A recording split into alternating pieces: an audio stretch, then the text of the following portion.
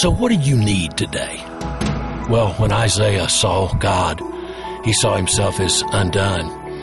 And the Bible says that the seraphim in heaven took with tongs hot coals from off the altar and touched the unclean places of Isaiah's life. Let me tell you what I need and you need too. It isn't something that I can provide or that earth can provide. You need something from heaven. You can't change yourself. God hasn't called you to be a better person.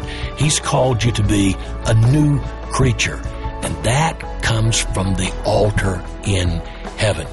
Get alone and let God apply the holy coals of heaven's altar to your heart today. He loves you. He wants to do this for you. This is Doug Small with Project Pray for OneCry.com.